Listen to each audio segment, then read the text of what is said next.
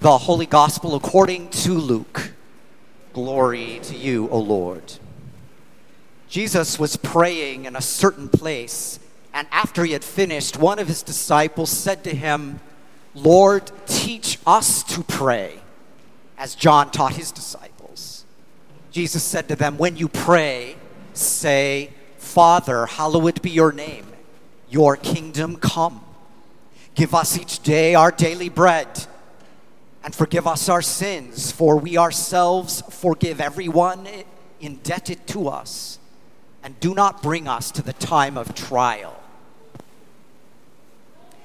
And Jesus said to them, "Suppose one of you has a friend, and you go to him at midnight and say to him, 'Friend, lend me 3 loaves of bread, for a friend of mine has arrived, and I have nothing to set before him.' And he answers from within, 'Do not bother me, for the door is already locked, and my children are with me in bed. I cannot get up and give you anything.'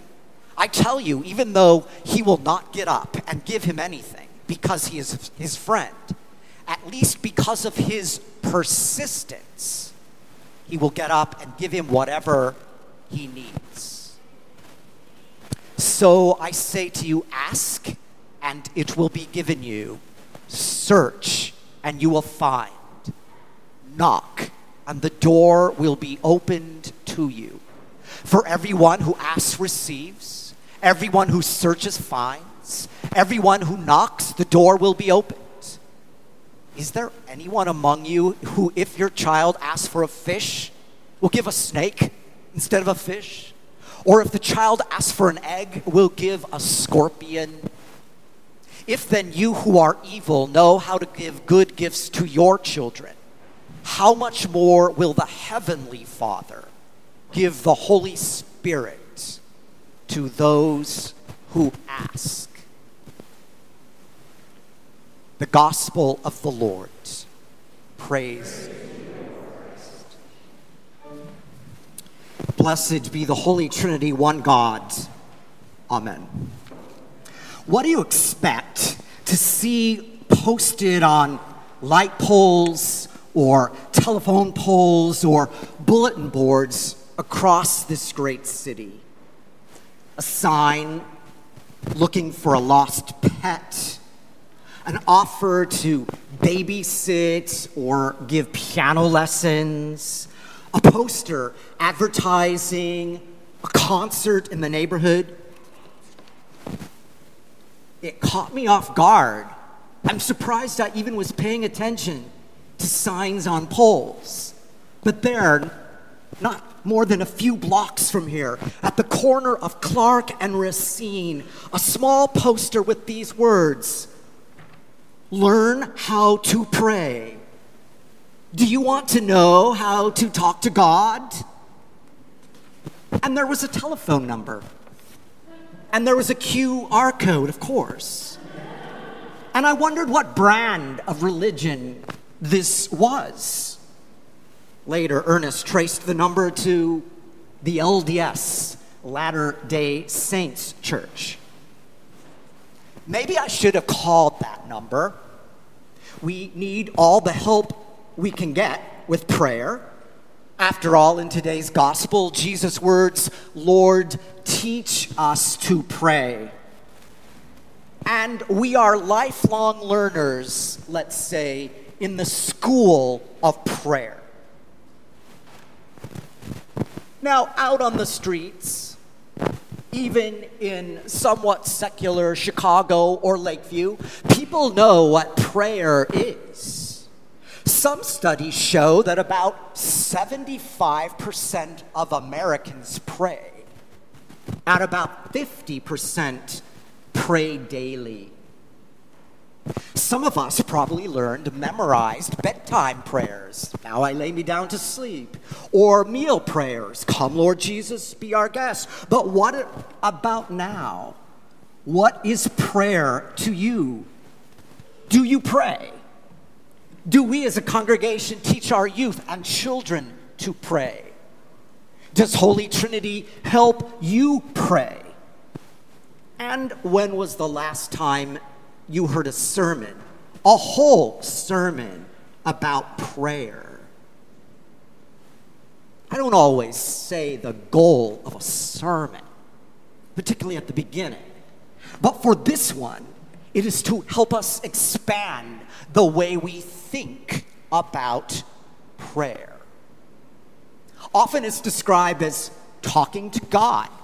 This two-way conversation, as some might say, over a cup of coffee or a Coke, chatting with God. That may work for some, but there's more. This liturgy, the Eucharist, the Mass, the service is prayer. Not just the saying prayers part of it, but all of it. And so we're here. And so this is prayer. Harold Kushner, known for his book, the rabbi, Harold Kushner, known for his book, Why Bad Things Happen to Good People, notes that when we come together, like we are right now, we transcend our isolation, and a spirit is created that none of us brought alone. It's more than words, and in our common prayer, the divine is present. So prayer can be liturgy. It can be memorized prayers, like the Lord's Prayer at the heart of Christian prayer. Yes, prayer can be talking to God, but for many, it is silence. It is meditation or contemplation. Maybe we should call it deep listening. I came across a quote from Martin Luther I had never heard. The fewer the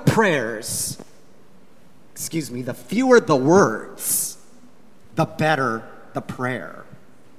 And as diverse as our personal styles and our personalities, so our prayer styles and preferences will vary as well. So writer Anne Lamott gives us a memorable prayer threesome, great for Holy Trinity Lutheran Church, to guide us.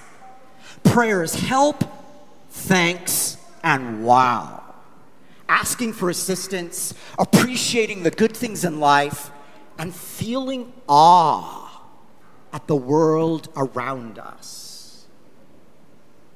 But there's another P word in our gospel: persistence. Ask and it will be given you. Search and you will find. Knock and the door will be opened to you.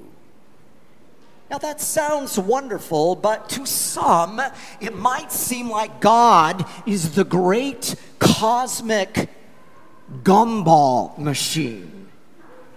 Pray hard enough, and God will give you what you want. God will heal you, save you from the bad guys, give you an A on your exam, and maybe even send you the love of your life.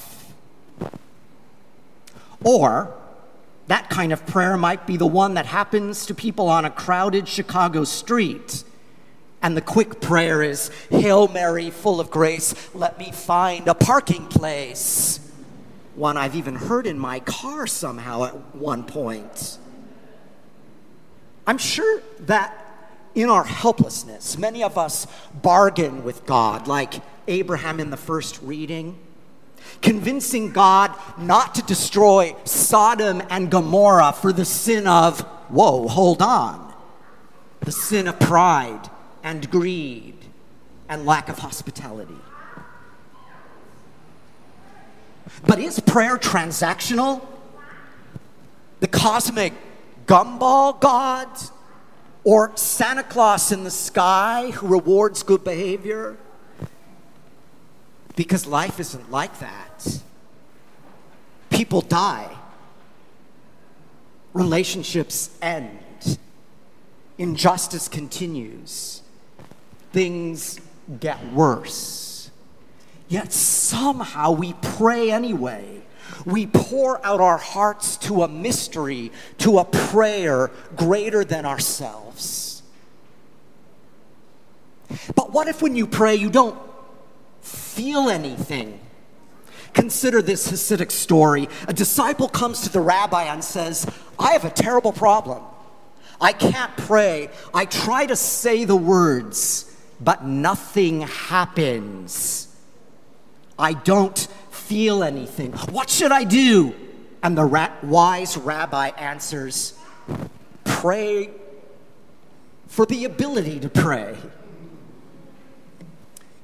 So, if you suffer from prayer guilt, that you're not praying enough, you're not saying the right words, there is grace this day for you.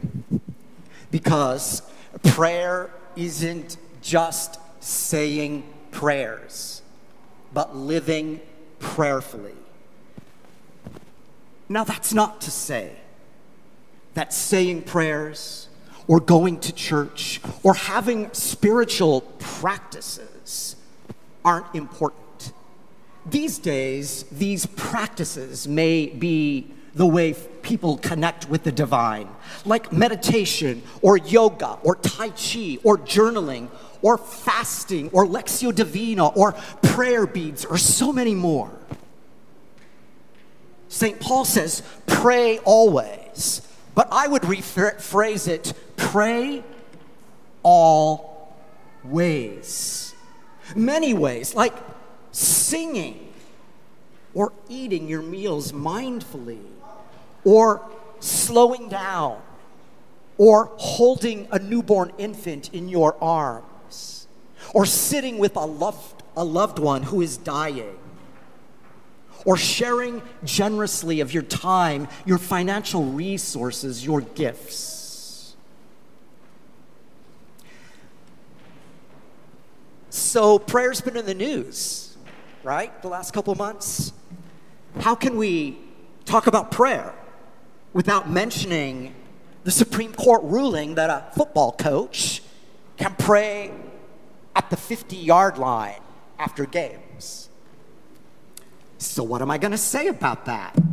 Well, first, it makes me think of Jesus talking about hypocrites who parade their piety on street corners in order to be seen by others. But that's not a legal argument. Was this an issue of free speech rights? Or how the coach's prayer affects or pressures young, impressionable students? Obviously, the conservative justices went for the former. But maybe for us today, the important question could be, does God answer prayer? What's the promise? What do you get for your prayer? And we've got another doozy verse in our gospel. It's only this, but it's everything. If you then, who are evil, know how to give good gifts to your children, how much more will the Heavenly Father give the Holy Spirit to those who ask? Not a piece of bubble gum, not a shiny new toy, not a brand new car, not the love of your life, though sometimes these things come. But what we receive and all we receive and everything we receive is God's presence, the assurance that we are not alone, the promise that life is worth living, and that from suffering will come new life and resurrection. Pray always, not just saying prayers. Lord, teach us to live prayerfully. For prayer isn't just something we do. The Spirit prays in us. The Spirit prays through us with sighs too deep for words. Sure, you may be a prayer, one who prays. But remember this day, your life is prayer, and you are a prayer. Amen.